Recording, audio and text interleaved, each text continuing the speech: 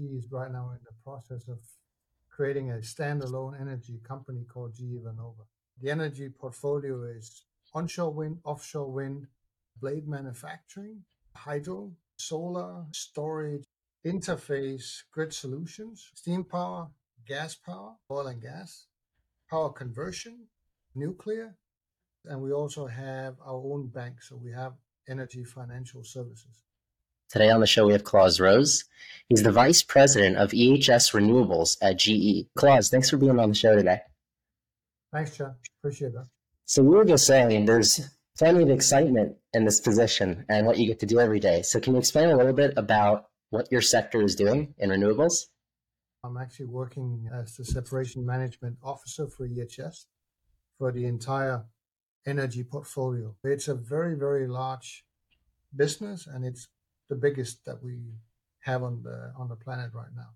So it's extremely exciting. There's a lot of potential, and what we primarily do is, of course, helping companies, governments with the energy transition that has now become more relevant than ever, given the Russia-Ukraine conflict. So I think that's briefly what I cover. So you guys are seeing a lot of opportunity in that sector to come in and help with the growth. Yeah, because the reality is that there are a lot of jobs that's going to have to transfer into this new green world. And those are jobs that are not there today. So there's a lot of opportunities for people that want to work in creating a better future for the planet, for us as a human species. So is it migrating people who already work in energy, let's say on fossil fuels, over to now working on renewables? No, not really, because even from the fossil fuels perspective, you have new technology like carbon capture, which literally makes it CO2 free. So you have a transition. That transition is what needs to happen. So people that are in that sector right now needs to get skills to learn new things that are coming up from a technical, but also from a design perspective. And I think what we don't know is what we don't know. That's the beauty of human beings. They have the ability to create stuff that nobody has ever believed was possible. So it's not that, but it could be that it's areas where we work today in very traditional coal-fired plants where we say that probably does not have a future. So these people needs to transition into that. It's the traditional mining industry that then also needs to transition. So if you take globally, just as an example, technicians, between now and 26, we need about 570,000 technicians globally. That is an increase in 5 years with close to about 200,000 than what we have in the pipeline.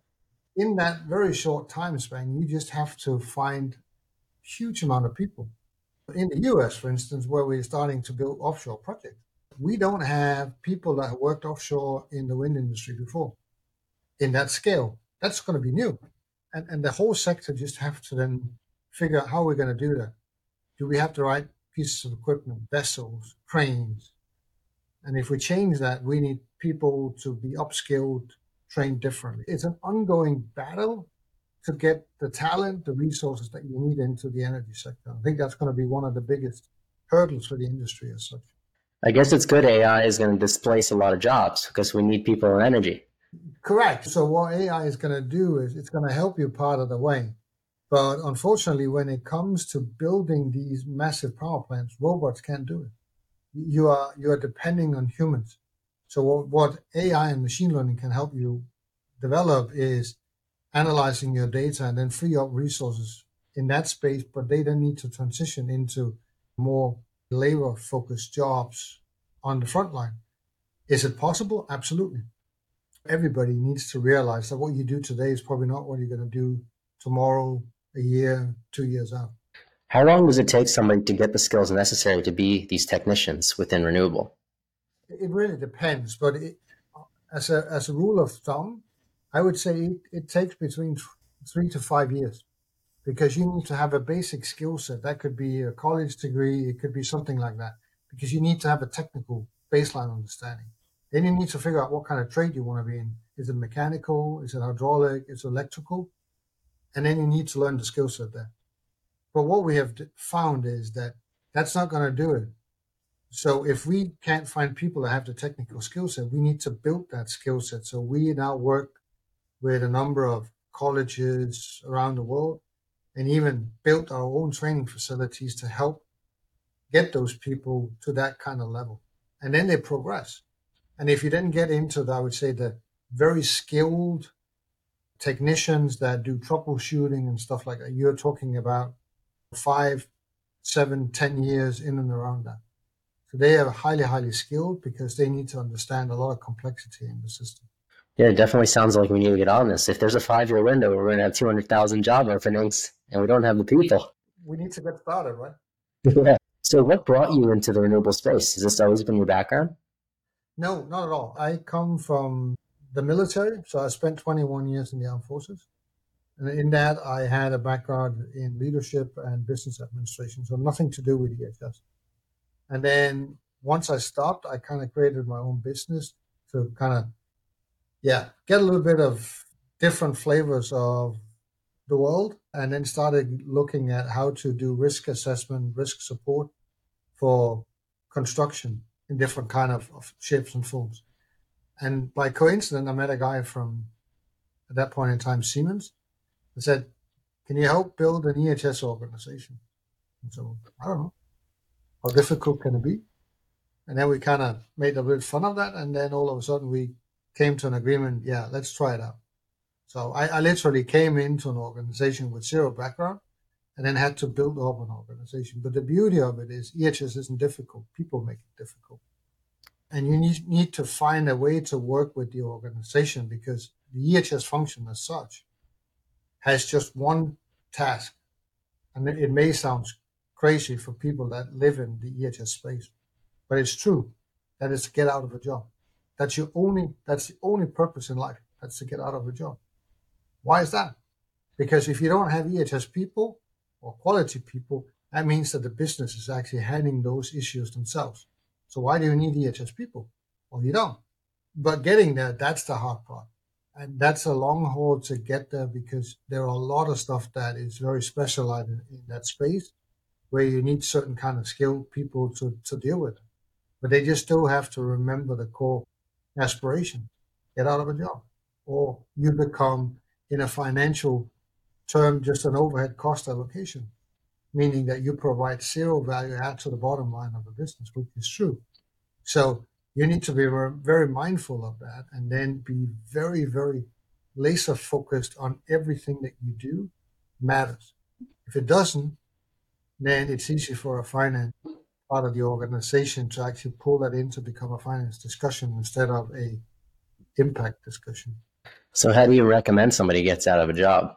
It's really about keep challenging yourself.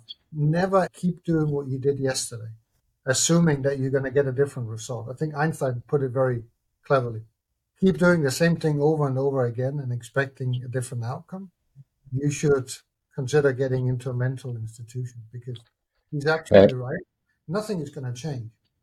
And you need to have the courage to go places where people haven't been before and also accept the fact that you're going to fail multiple times, but never give up. I have a ton of examples in my own life where I went places where people kept saying, it's never going to happen. You're stupid. We don't believe it. And then you get really eager to show them differently. And that's how you prove your value in an EHS organization, because the only thing that you have to remember, you're dealing with one problem. Humans do make mistakes. You can't take that away. You and I make 6.5 mistakes every hour. It's given. There's nothing we can do about it. But what we can do, we can focus on hindering that the outcome is going to be catastrophic. That's what we can do. But in order to figure out what that means, you need to work with the front line. You need to work with people in your organization to help figure out what are then ways that we can do. And then just keep challenging yourself. Can you share one of those examples of that process of failing, learning, making those mistakes? I will take our not too recent tool that we have created in the digital space. It's a machine learning AI tool. We call it MATE. It's machine learning and AI for EHS. What the tool helps you do is safeguarding employees. So we have created something that nobody else have globally. It doesn't exist. It took 2 years to get there. So I said we need to find a way where we have a machine that's able to validate, give us a very clear overview what is our clear risks, but not from a first layer perspective, but from a secondary layer perspective, from a operational aspect layer. So to give you an example, let's just say that lifting operation is our highest risk. If I tell people you have a problem with lifting, what is the human brain going to tell? We are not able to take a load from A to B. We have a problem. So if our focus is on that and we don't see any changes, we have to ask ourselves, are we really doing the right thing? And here's the problem. Humans cannot create that overview of understanding to the level of when you need that information. So interesting enough, when we then ask May, tell us what is the primary reason for lifting operations being high on the list. Now you see correlations that you couldn't find before. So interesting enough, vehicle operations is highly up on the agenda. And then you ask yourself, why vehicle operations? Has nothing to do with lifting. Oh, yes, it does. If you have mobile cranes, these mobile cranes get moved from A to B. And then you ask yourself, okay, vehicle operations. Now I want to understand exactly where in that process from ordering until it leaves the location, where is it that things are moving in the wrong direction? And then you can then, with MATE, go in and say, on the pre-mobilization in that space, in that area of your operation, this is where you have the problem. Here's why. So now you get a split-second overview of your risk in real time. So MATE right now analyzes 500,000 records and counting, and it does that in 2 minutes and 38 seconds with an accuracy rate of well over 92%. And no humans can process that information. We tried with 2,000 records just for the fun of it. They spent 2 people 10 days validating the data. MATE did it in less than 30 seconds with an 88% accuracy rate. The 2 individuals were roughly about 55%. So why are we spending time on something that is just a waste of time, which it was? So that's a good example of where in 2 years, we tried a lot. We tried big companies, Microsoft, Amazon, IBM, couldn't do it. They gave up. But we had 2 conditions that we never ever gave in on. Has to be non-supervised learning, meaning no human interface, and it has to be human bias free, meaning that we will accept what the machine tells us is what we use as a learning. We are not going to tell the machine what we want it to learn. So those are 2 things that we never ever compromise. And that is tricky because now you're getting into a space where you allow yourself to trust the machine, but it's proven right. So we've taken out a substantial amount of severe injuries and fatalities in the last year. So close to 90% and close to 40% of our recordable injuries. And that is linked to the fact now we know where we need to focus. Did we focus in the right area in the past? No, we didn't. Because the human capacity to understand risk in that level of detail simply wasn't there. Now we have it in real time every day. And you can see how it shifts. So you can see how the risk matrix is shifting if you do the right thing. And that is an amazing challenge. But in that process, people came around. Never going to happen. It isn't possible. Nobody else has done it before. Stop doing it. But just keep pushing, keep pushing, keep pushing. Learn from your mistake. Take that learning into the next place. Adapt, learn, overcome, move on. Is this technology going to be able to be applied to other industries for risk assessment? Well, it could. So we actually internally talking about making this available because at the end of the day, what the tool helps you do is actually safeguarding employees. So I think we have no right as a company to kind of just hold that to ourselves. Because if we can help prevent people being severely injured or killed, I think we have an obligation as a company to do what is right. So we will probably allow others to get into that space as well and then use that opportunity. Yeah, this is amazing technology. Only 2 years to develop this. I mean, it seems like this should have taken a decade. Yeah, but it's really about, I think the learning for me was never give in on your specifics. So the key criteria that you have, stick to those. Whoever you talk to, create an elevator speech around exactly those topics And if you find that people are not able to do it, then stop the cooperation. I think initially we just spent too long with companies that kept telling us, yeah, we know how to do it, we'll figure it out. And then just time went on and went on. And at a certain point in time, we just learned, guys, stop. Doesn't work out. And then we kind of got very picky. And at the end, it was kind of like, you have 6 weeks. If you can't do it in 6 weeks, you cannot do it. You're out. So it's really about being that persistent, but also being able to help have a conversation, because companies that you work with to build that, they have a certain amount of knowledge in their space, but you need to bring in your knowledge from your space and then figure out how to get those two to come together. Yeah, if they can't deliver, you hold people to high standards. That's what it sounds like you've done, and that's how you're able to get it completed. So if any of our listeners want to explore getting into the proper trades and education to help with this 200,000 people job gap, what can they do to learn more? How do they learn from GE? I think what I can always recommend, if people have a desire to kind of get into that industry, there's just a ton of opportunities, regardless where you are in the world. I think that there are so many jobs that are going to come up either with the manufacturers of the equipment like us, or some of the utility companies. Everybody is looking for people that wants to get into this trade. And there's a good opportunity. You have schools, you have, in the US, for instance, you have colleges that are specializing in that area, in that field, where you then get to learn that. Even inside of GE, we have scholarship, stuff like that, where we then offer up to people from the outside. We have the ability for people that study to come in and then get kind of acquainted to the company, learn the trade, and kind of do a little bit of a semester work on the side alongside the study. So there are multiple things, and we're not the only one. I think all of the big companies in the world are offering something like that. So that's one thing that you can do. The other thing is, if you really want to be in that space, learn the trade, read about it, understand the political dynamics, understand how things are working, how they're working in conjunction, because you need to make your mind up if you want to switch into that career, because it gives you a ton of opportunities.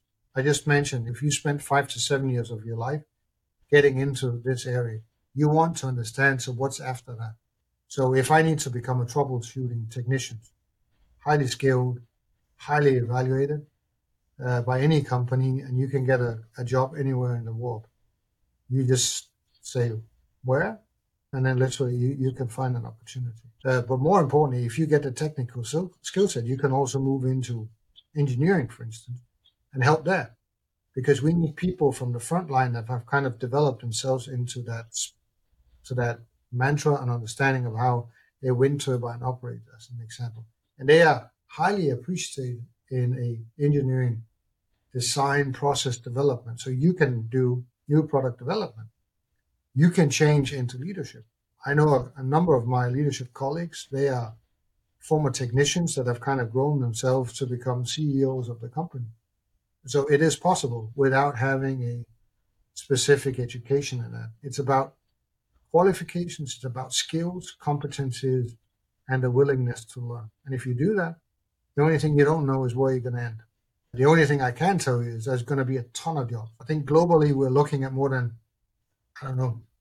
15, 20 million of jobs that's going to come up in the next years, just to help with the energy transition globally. It's a big one. Yeah, it makes sense to apply yourself in those fields because it's going to be high demand. You're going to have no issue getting a job. You're going to get a premium. You're going to get paid very well because there's a limit. So everybody needs to become engineers and renewable energy technicians. Absolutely. Well, thank you, Claus, for coming on the show. This was great. And thank you, everybody, for listening to another episode of Failing to Success. I'm your host, Chad Kalecki with Cosmic Design and Development. Make sure to like, comment, and subscribe, and we'll see you next time.